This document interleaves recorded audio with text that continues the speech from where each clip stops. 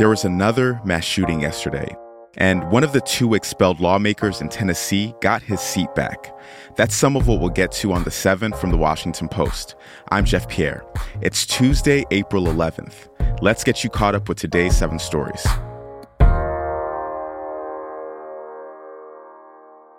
First up, 5 people were killed in a shooting at a bank in downtown Louisville.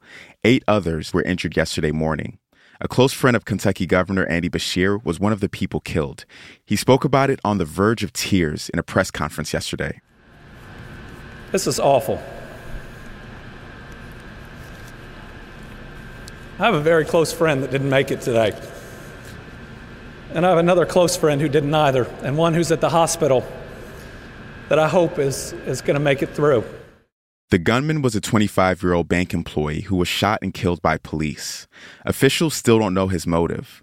The big picture here is that this was the 15th mass killing of 2023.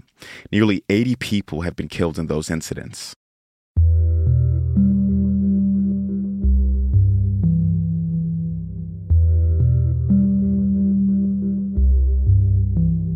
Number 2. The Justice Department appealed the Texas abortion pill ruling yesterday. A judge suspended FDA approval of mifepristone last week. Mifepristone is one of 2 pills used in the most common abortion method in the U.S. The Justice Department asked an appeals court to put the ruling on hold before it takes effect on Friday. If the appeals court doesn't pause the order while it goes through its process, or if it's slow in making a decision, the Justice Department could go directly to the U.S. Supreme Court. No matter what, this issue will almost certainly end up at the High Court. The case could change abortion access across the country, and it could threaten the FDA's authority. Number 3. A black Tennessee lawmaker got his job back yesterday. The Nashville Metro Council voted to reinstate Representative Justin Jones. He was one of 2 black Democrats who were ousted from the State House by Republican lawmakers last week. They were pushed out for joining a protest for gun control in an unprecedented act of political retaliation. This prompted a huge backlash.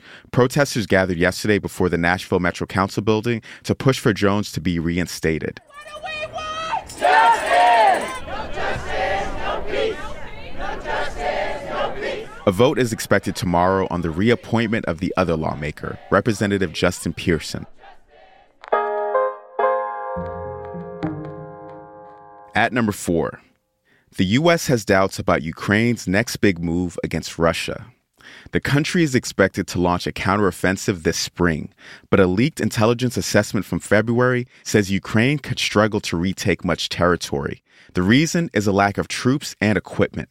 This is part of a huge leak of classified U.S. intelligence reports.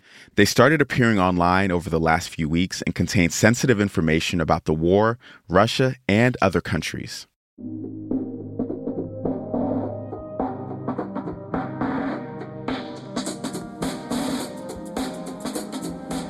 President Biden ended the COVID national emergency yesterday. That's story number 5.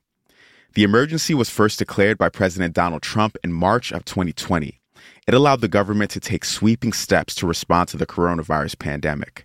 The U.S. is still phasing out some of those emergency measures, like a mortgage forbearance program. This is happening a little sooner than planned. The emergency had been set to end next month, along with a separate public health emergency, but Republicans in the House pushed through a measure to end it sooner. Number 6. Utah's Great Salt Lake is bouncing back after record lows. This is huge news for the largest saltwater lake in the Western Hemisphere. Just 3 months ago, scientists said that the lake was on track to disappear in 5 years. But a snow-packed winter has made a huge difference. As of last week, the lake had risen 3 feet in a little more than 5 months, and that trend will probably continue as more snow melts. One extra snowy winter won't be enough to save it, but it's a hopeful start.